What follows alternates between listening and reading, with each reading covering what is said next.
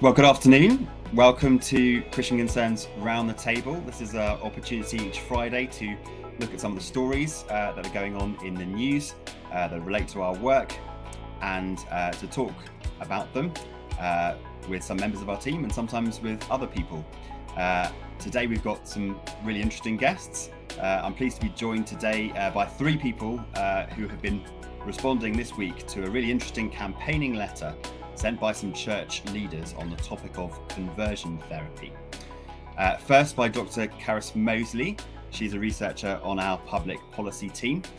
She studied classics at the University of Cambridge and theology at the Universities of Oxford and Edinburgh. She held a research post in academic theology at Edinburgh and also taught Christian theology and ethics. So she's well placed to speak on these issues. Hi, Caris. Hi. Afternoon. Also by Reverend Dr. Ian Paul, who is an author and writer at, let me try and say the name properly, Sophizo.com. Sophizo. Okay, thank you. And is also a theologian and a member of General Synod, managing editor at Grove Books, and adjunct professor at Fuller Theological Seminary, who has been responding to this as well. And also by Reverend Matthew Roberts, who is minister at Trinity Church York. He's part of the International Presbyterian Church. And both Ian and Matthew are authors and signatories on the minister's consultation response relating to this, which was signed by over 2,500 church leaders. Welcome to all of you. It's really great to have you all with us. Very good to be here. Yeah. So let me talk about what's been happening. Last week, we were responding to this breaking news about the government's double U-turn on conversion therapy. A leak seemed to show that the government was planning not to pursue a ban on conversion therapy, but to at least not to pursue further legislation about it, but to use existing laws to try and crack down on it. Then, after some well-organised pressure from MPs and campaigners, our Prime Minister Boris Johnson appears to have changed his mind and decided to pursue a new law after all, but only targeting conversion therapy that relates to sexuality and not to gender. So that was last week, and you can look back at our discussion then to hear more on that. But the discussion has now moved on largely to this issue of gender. And one striking intervention this week was a letter that was written by Steve Chalke and signed by a few church leaders, including Rowan Williams, the former Archbishop of Canterbury. So I'd like to read it to you now, and then I'm going to ask Matthew and the rest of the panel to explain some of their responses to what this letter says. I think we're going to bring it up on the screen. Here we go. So, dear Prime Minister, on the ban of conversion therapy excluding trans people. Conversion to Christianity is the event or process by which a person responds joyfully to the glorious embrace of the eternally loving and ever merciful God. It has nothing to do with so-called conversion therapy, pressure put by one person on another to fit their expectations, the attempt to induce vulnerable and isolated people to deny who they truly are. To be trans is to enter a sacred journey of becoming whole, precious, honoured and loved by yourself, by others and by God. It continues to go on the letter and calling on the conversion and to include gender. So, Matthew, you were first out of the gates with this, with a comment in the Critic. Do you want to explain a little bit of what you were saying there? Yes, by all means. I think this is a very, very revealing letter, and principally because of the sentence in the middle of it there, which says to be trans is to enter a sacred journey of becoming whole. What does the word sacred mean? Well, it's the same as the word holy, actually. Holy is the Germanic form of the Latin word that sacred comes from, but they both translate the same words in the Bible. And of course, holiness, and particularly the holiness of God, is a major biblical theme. In fact, holiness is always, in one sense, God's holiness, because what holiness means is God's absolute purity, his hugely fierce righteousness. His holiness is a consuming fire. His holiness means that Moses has to take off his shoes when he approaches the the burning bush, told not to come any nearer. God's holiness is about the fire that consumes on top of Mount Sinai. It's about how God is completely untouched by any evil, and that He is in one sense totally different to us, and everything about us, lots of which is wrong, spoiled by sin, is completely separate from Him. So loads and loads in the Bible about how God's holiness is a huge thing. But of course, the gospel, the incredible good news of the gospel is that the holy God has come to us in the person of His holy Son, the Lord Jesus Christ, who is the Holy One, of course. And what Jesus has done is to offer Himself as a sacrifice in order to call us to the holy God. It's to sanctify us. That's from the same word as sacred, to make us holy people. In other words, to call us away from what we are naturally and in ourselves, and to be more like God. So Peter puts it really wonderfully clearly in his letter. As obedient children, do not be conformed to the passions of your former ignorance, but as He who called you is holy, you also be holy in all your conduct, since it's written, you shall be holy, for I am holy.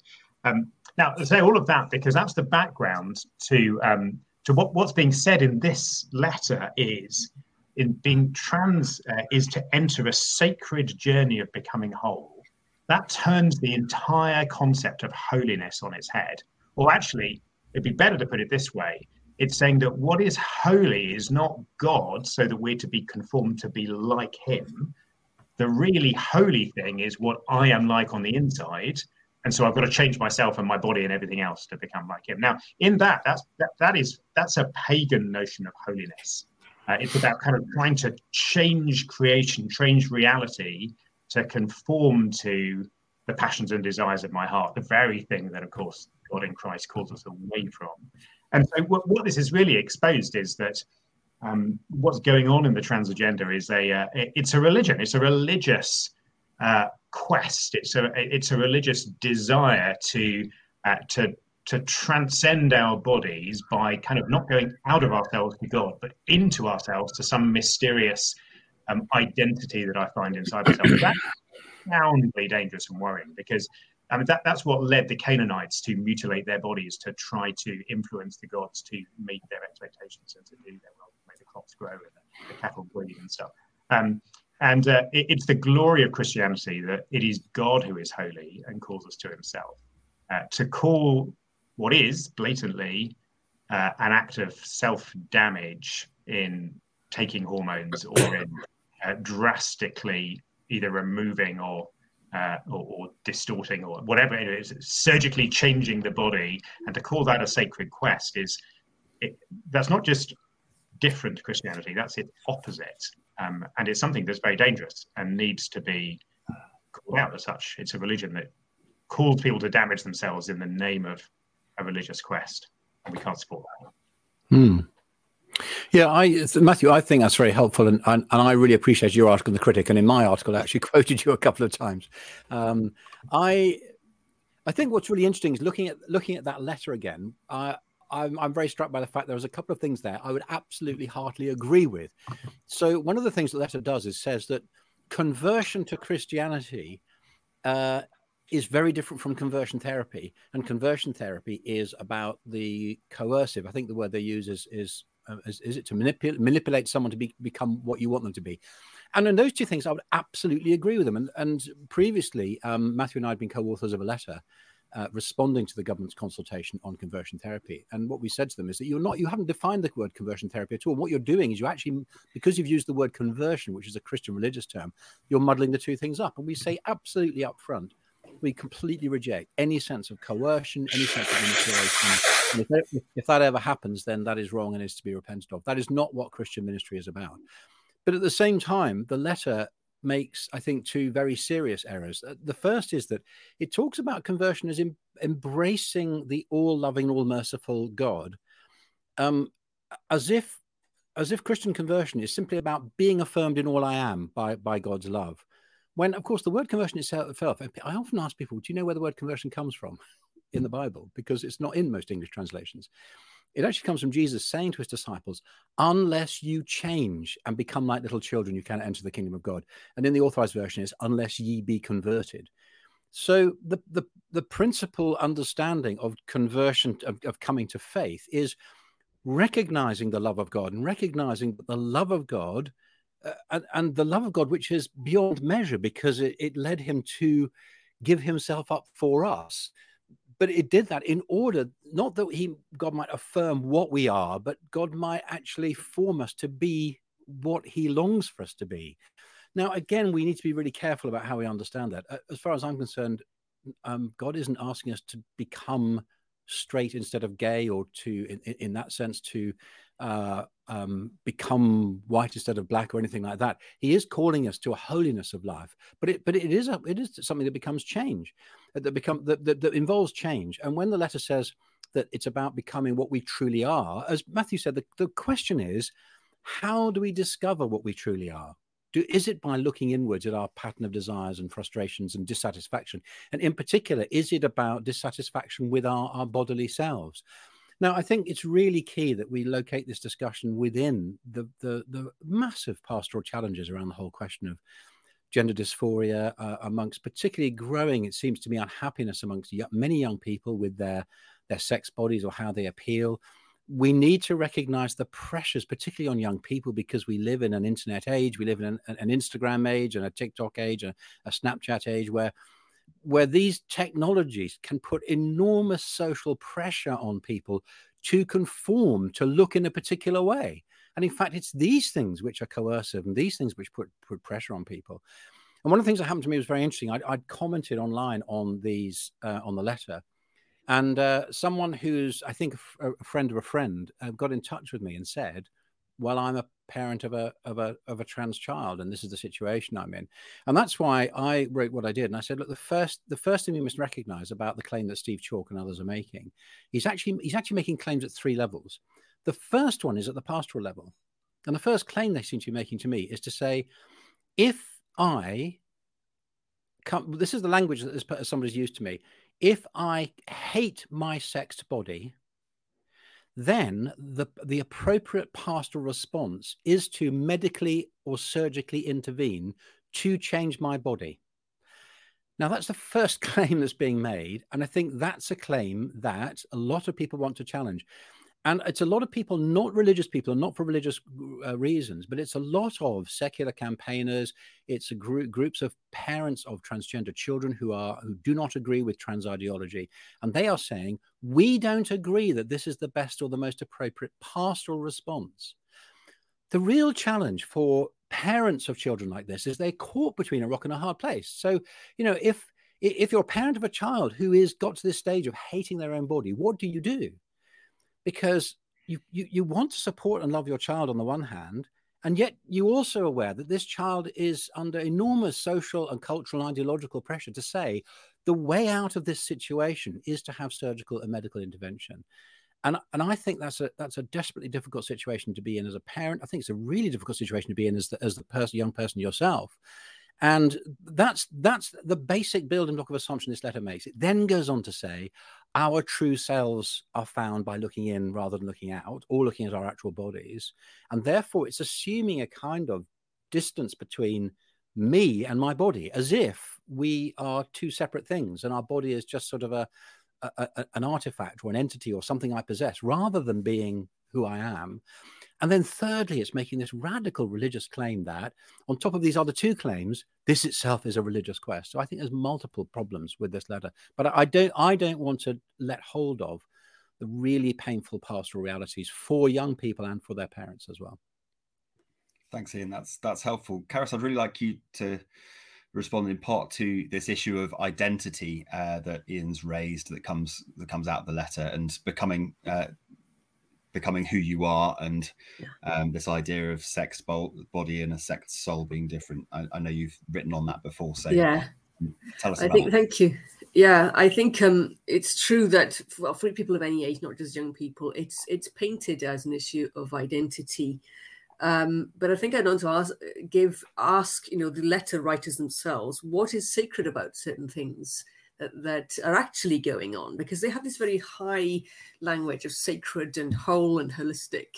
But what is sacred about effectively treating puberty, for example, as a disease, and giving children puberty blockers and cross-sex hormones? What is sacred and holistic about essentially mutilating the sexual characteristics of the child to conform to perhaps a mentality that's perhaps in process? It's not just a fixed identification of the opposite sex when you look carefully and when you actually listen and talk with people.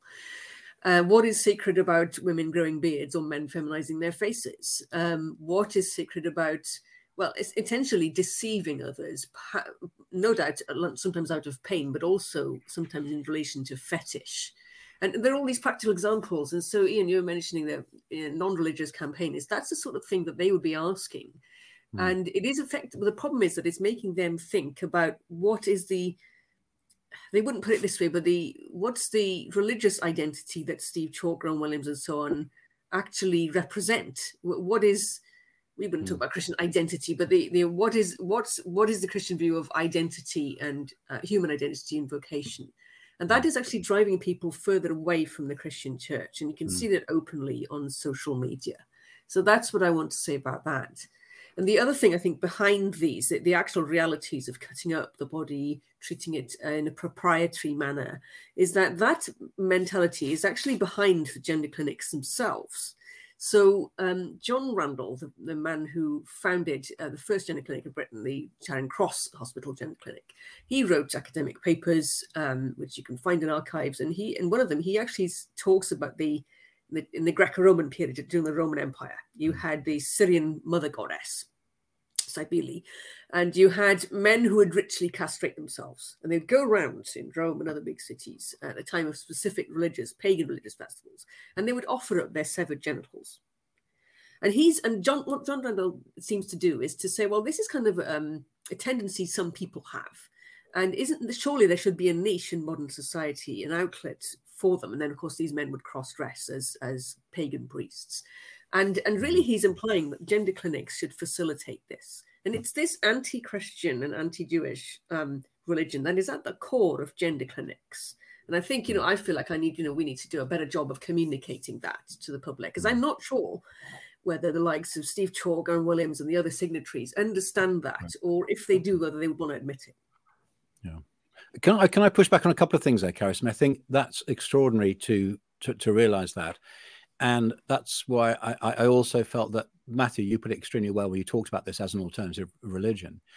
I think there's two dilemmas that presents me with. One is that the danger is that it looks as though we're just campaigning for ourselves. And this is self-interested Christians protecting Christian belief. Yeah. And it seems to me we've also got to broaden this out and say, hang on a second, if some things are actually true about how humans are constituted, then actually it's not simply about defending our own position. It's actually saying, hang on a second, we think harm is being done here.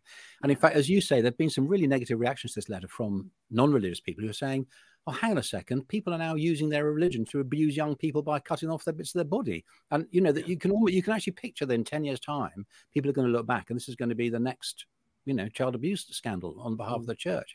If people are using religious language to justify this kind of thing. I think the second thing that I'm still feeling very acutely, and partly because of, for instance, there's one a trans woman who has commented on my blog quite a lot and tackles me quite often on social media. And she said, hey, look, last night my daughter was attacked by transphobic men who abused her, and you're contributing to this. I said, well, hang on a second.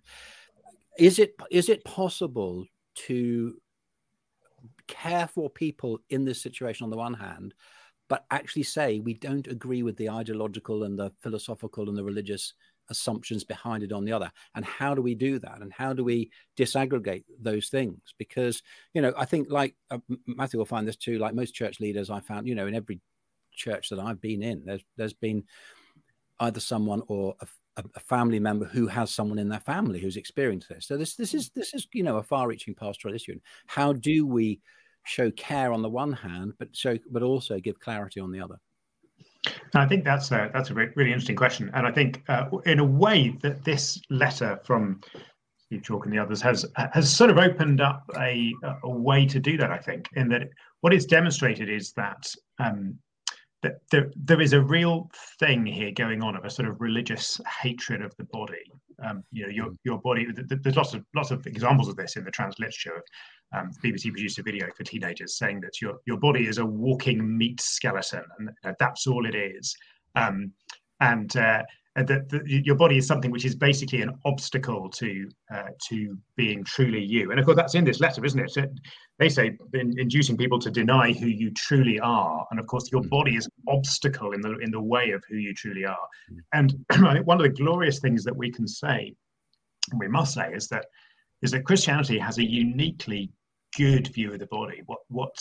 Because God really is the creator of the world. The Christian God is the creator of the world, and he made our bodies and he made them good, and everything about our bodies is there to point us to good things about not only about ourselves but about God, about the gospel. God made us male and female to point us towards his purposes in saving us in Christ, and lots of things about that. So it means we can say to all young people, particularly young people, this matters for, isn't it, is that you're being told by the world that your body is basically certainly irrelevant. Its structure and its functions are an irrelevance. But they may even be a problem, and you've got to be ready to basically butcher it or stop it or block it, and that's how you find enlightenment, is by sort of wriggling out of the constraints of your body. And what we can say is, no, your body is good, and I think that's really, really helpful in the pastoral care of people who have basically been told that your body's a problem and your body is bad and your body needs to be ignored, etc. It's to say, no, God made you good, and the way that you are designed is good. And one thing that the whole LGBT movement does is to kind of, it talks all the time about becoming whole, but it does the opposite. Is that what it does is it sets people fundamentally against the function and the design of your body, and it does that clearly for transgender, but that's actually only a development of something that's already there in all the LGB bit as well, which basically says the design and the function of your body has no purpose, it has no meaning. The only real function of it there is for sexual pleasure for you or for others. And if it doesn't grab you, then bin it, and we've got a fabulously better thing to say. God made you good. He loves your body, wants to put you at peace with your body. And it feels, I agree. And I think that's really helpful. And it feels to me as though, as a church, we've sometimes got some work to do on this in recognizing this as part of our heritage. I was actually really helped last year reading Andrew Wilson's book, God of All Things. And he just starts off by saying, do you know what? There's a real mystery here. God is immaterial, but God has expressed who God is through creating a material world. And in particular, God does not have a body, but humanity made in his image is bodily. And even more than that, God is not sexed. But humanity, male and female, is made in his image. So there is a massive sort of theological issue here that we probably need to wrestle more. And since reading that, I've been thinking about that more and more. But I think you're right. And the other thing that I valued about your comment, Matthew, was that this is not, I mean, for Christians, again, a lot of people have said to me, hey, look, just live and let live. We're here to care for people. Just accept people as they are and whatever they say. But I think you've rightly highlighted the fact that the question of who we are as bodily humanity touches on some really critical central things, central issues. It is about what was God doing in creation. It is about, for those of a more Catholic orientation, it's about the incarnation. Jesus came to us bodily, and that's not insignificant. If bodies didn't matter, why did Jesus need to become bodily? And of course, because he became bodily, because humanity is either male or female, he had to become either male or female. I'm not going to dive into the debate about what the significance of the one rather than the other. But again, resurrection, and I see for me, I touch this and people go, oh, really? I say the Christian hope of the future is not that we leave our bodies and we live, our spirits are set free and live a disembodied life with God in heaven. It's that we sleep in death and await bodily resurrection. My wife knows very well that if I die, I'm sure I will predecease her, I am to be buried, because Christian burial is a symbolic pointer to the hope that we sleep in death and await bodily resurrection. And I say that to a lot of Christians and they go, really? Really? I thought we said, oh, the body, this person isn't here now. They've gone up to be with God in heaven. And it makes me realize that on this central question of who has God made us? What does it mean to be human? Actually, we have made some serious missteps as a church. And I think that's why, as a result of that, we are often not prepared, not equipped. We've been slow to respond to these kinds of movements, and we treat them in a pragmatic pastoral way rather than recognizing the theological issues which need to shape our pastoral care. I mean, goodness me, when Paul is talking about sexual ethics to the Christians in Corinth, he actually, where does he go? He goes to the hope of bodily resurrection, saying, look, your bodies matter because your destiny in Christ is to be, like he was, raised bodily. Therefore, glorify God in your body. Now, I don't know, Matthew, if I can pull a fast one over you here. We good Anglicans, we actually do recognize this in our liturgy. I mean, when I'm leading communion, I find myself going back now more and more to the words of administration in the Book of Common Prayer, which is eat this in remembrance of Christ. May the body of Christ given for you preserve your body and soul unto everlasting life. Eat this in remembrance of Christ died for you, and feed on me in your heart by faith with thanksgiving. So it is. We do explicitly in the Anglican liturgy say you are body and soul. You're a body-soul unity, and it's your body-soul unity that God is preserving to eternal life. Absolutely, I totally agree with that, and even us Presbyterians do say similar things as well. Do you? Good. That's what we say in the Apostles' Creed, isn't it? You know, we believe in the resurrection of the body. And I think the resurrection of the body is hugely important here, but it's important theologically, and it's important apologetically. It's important pastorally. It's important apologetically, because when people kind of say, well, how can you say that it's wrong to damage your body? We want to say, well, we're going to be raised to new life with all the wounds of our body healed, and so the last thing we want to do is damage them, because God is going to remake them. It's also pastorally wonderfully important. We're going to have more and more people coming to our churches who are victims of having been sold the lie that they could find enlightenment by damaging their bodies. And of course, they're not at all excluded from the glories of Christ by that, but their bodies won't be healed in this life if they've taken some of these more drastic treatments. But they will be healed, and they will be raised, and that is a wonderful promise that is held out. That even the most drastic forms of self-harm are redeemed by Christ dying and rising for us. Praise God for that. Yeah. We've got in our chat, amongst other people, Pete Benjamin. He's detransitioned from gender issue. You can see his video on our YouTube channel. Thanks for coming again, Pete. Karis, any comments on what you've just been hearing? There's quite a lot of theology there. I think I agree. Theology is good, isn't it, Paul? Horizon.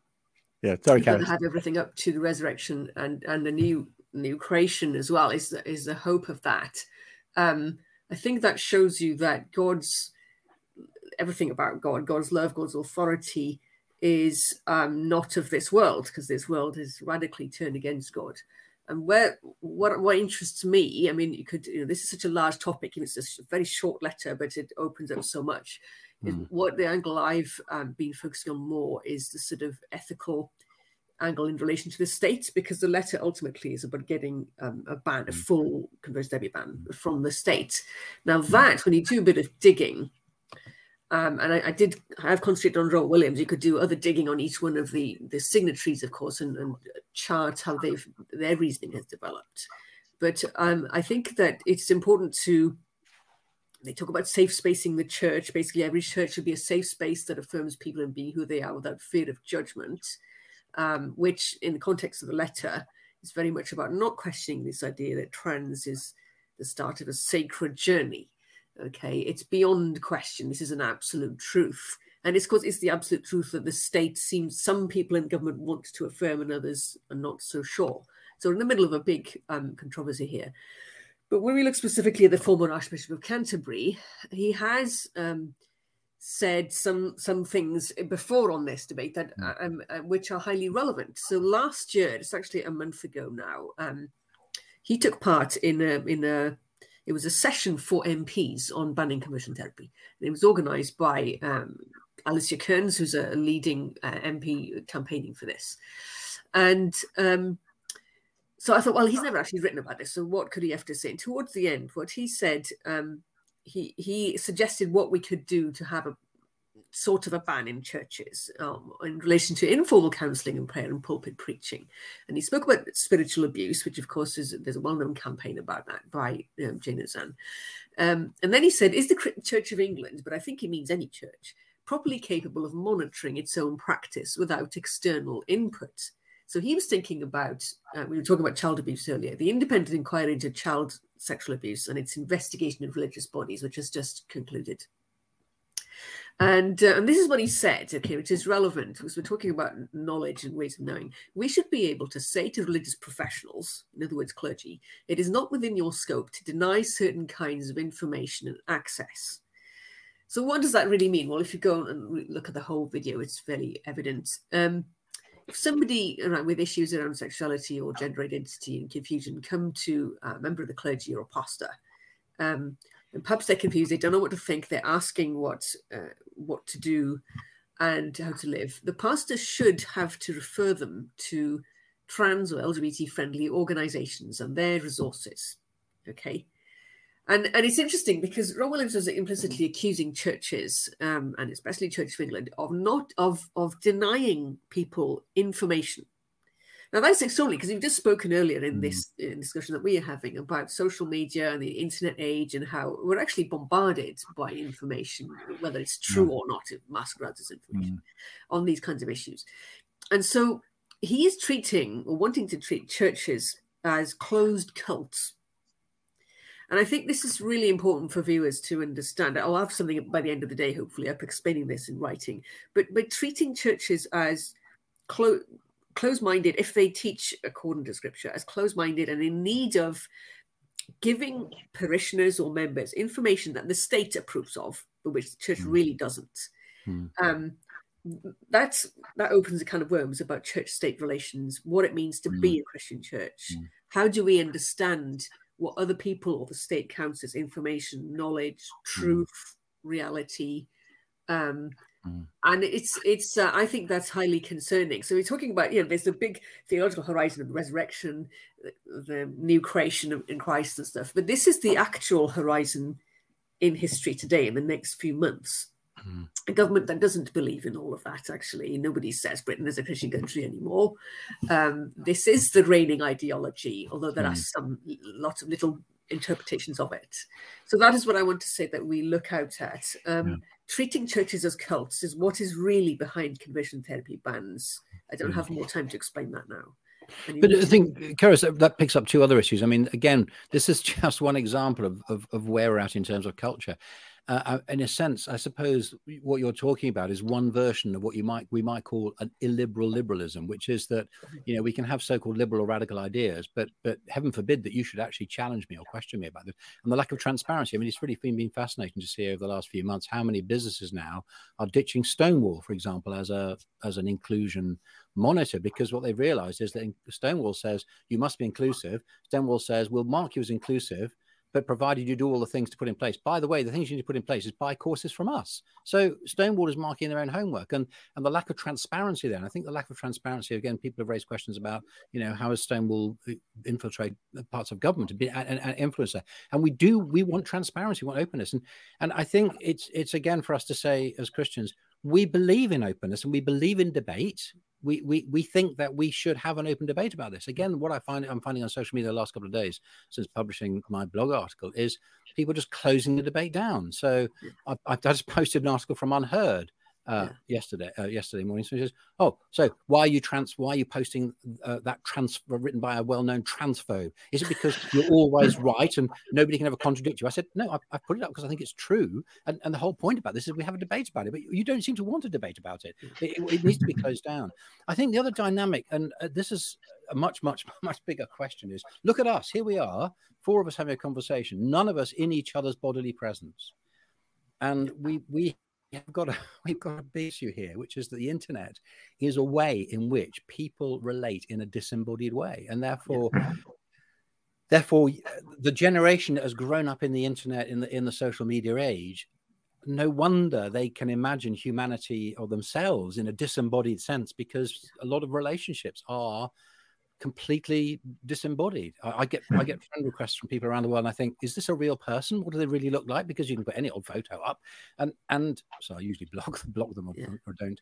I think that's true. I mean, I'm glad that we've all grown up before that, and you can sort of, when you see people on, you can imagine a little bit of what it's like for them. But it's true that people are born after a certain year no longer have such a memory, and when you talk to them about all kinds of social trends, they actually assume things according to what an internet age is like. And obviously it has affected, you're absolutely right. And it's affected trust. Some people are too trusting and some people are completely untrusting. And that also goes back to how you see the state and the church as well.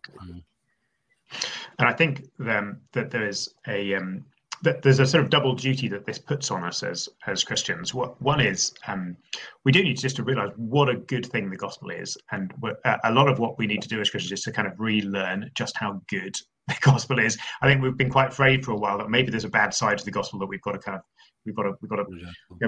do this whole Christian morality thing. Nobody likes it; it's not very nice. But we've got to stick with it. No, that's not true at all. Christian morality is wonderfully good news, and we need to be. And one of the aspects of that is, we believe in bodily union. Where I'm preaching on Sunday on why Jesus gave us one loaf and one cup at the Lord's Supper, and even the fact that but why might catch germs from it? Well, it's because we're supposed to be together and there is a real unity, a physical unity that comes with being a member of Christ's church, which of course means assembly and is a body, which is a wonderful thing that you just don't get elsewhere anymore. And so we need to really present all of that, and that goes with the goodness of the human body. The flip side of it is, I think we've got to be much more willing to be prophetic in calling out how harmful lots of these things are. And that's one of the big ironies on this conversion therapy thing, is that we're being accused as part of the campaign of causing all sorts of harm to people, when actually, and this I think is quite a good thing in a way in God's providence that this letter's been written. What this demonstrates is that the harm is being done in spades by those who are actually pushing this thing. What could be more harmful than promising children spiritual enlightenment via the mutilation of their bodies? That is an appallingly harmful doctrine to teach children, and the harm of it is not kind of let's find some evidence, see whether it's harmful. Like, it is absolutely front and center, and you see it in the ruined physical body of these poor children, often, who've been taken in by it. And we're not opposed to them. We're here. We want to be showing huge compassion to those who have been harmed by a dreadful falsehood. And we need to be really bold in saying that. Like most Christians around the world, we may well suffer for saying it, but the right thing to do, of course, is to speak the truth. Well, I'm so thankful for you all that you are willing to do that and to speak of Christ's love and Christ's pattern for our lives, not just in a narrow gospel sense, but in the way that it affects all areas of our life. And I think that's really important. One of the things we were doing, I mean, this live stream started 2 years ago, roughly, at the beginning of lockdown, as an opportunity while people were not going anywhere to go and to talk to each other and debate a little bit. And during that time, of course, we had closure of churches due to trying to obviously responsibly prevent the spread of the virus. And you've got exactly those same issues of physicality and what is virtual church, which come from many of the same places. Ian mentioned websites and this disembodied kind of way of being, and certain websites are quite well known for being ones where, for example, female teenagers go on there and get drawn into some of these things. Tumblr is a particularly well-known example of that. And if you put maybe one more thing, there's a virtual reality game called Beat Saber, which is just, it's sort of dancing and you swipe things in time with the music. It's a fun game in general. But one thing that people notice is that lots of the people who have the highest score on this game all are non-binary or trans or kind of portray themselves in the opposite gender in some way. And so there's a joke that playing the game makes you trans or makes you non-binary. Whereas in reality, probably this kind of game where you're more detached from your body and you're in a virtual environment could well be more attractive to people who feel that their issues are, feel disconnected to their body. So these are real issues that we need to think about when we're trying to express our Christianity and show how it affects all of life. Let me give you one last chance to talk, because we need to finish. Although I could listen to you all day. Any final comments from any of you? We've got to hold together compassion and truth, and we've got to recognise the really painful situation that people are in when they're confused about, or even get to the point of hating their sex bodies. And we've got to get in and to show compassion and to help people find a better way. It seems to me. Yeah, absolutely. Any more? I'm into that. And I think recognizing that the phrase "who you truly are," which gets used so much in this debate, and we've been accused all the time of denying, exactly as they do in this letter, telling people to deny who they truly are. And we need to recognize that this idea that who you truly are is a sort of mysterious inner thing that has nothing to do with your body. It's just completely backwards. Human identity is to be the image of God. If you want to know who you truly are, then you need to rejoice in who God's made you. But most of all, you need to learn to start to rejoice in God himself, which we only do when we come to Jesus Christ in repentance and faith. And that's the key thing we need to be pushing on this. Yeah. I would say that viewers need to consider how, if Christians are silent and don't get involved in the pastoral issues, the policy issues and so on, then we are not trustworthy when it comes to the human body and how to live. And that is how non-religious people will see churches. They're already saying, well, what about, so-and-so saying things like I said in this letter. And so our integrity or lack of is actually on display, I think, in the day-to-day arena. Yeah, one unheard article I saw today that was published yesterday talks about how the gender issues changed recently, and it lists all the kinds of people who've been speaking up truthfully about this issue, and Christians are not on the list. Maybe it's them being unfair, but maybe there's some truth to that as well. Well, we may be looked at as suspect partners. Well, maybe. Yeah, well, thank you so much for joining us. It's been really lovely to have you, Matthew and Ian and Karis, with us today. I've just got one thing to advertise as we finish. We've got a book launch stream happening on Monday at 8 p.m. for this book, Ruler of Kings by Joe Boot. There we've got a graphic there. So anyone interested in that can come along on Monday. We'd be really glad to have you with us. Thanks so much for joining us today, and hopefully we'll see you next week. Actually, will we see you next week? Because next week is Good Friday. We probably won't have a stream next week on Good Friday. I think we've all got other things to do. But I think we have on a near Friday. Then I'm sure we'll be back. Thanks very much for joining us.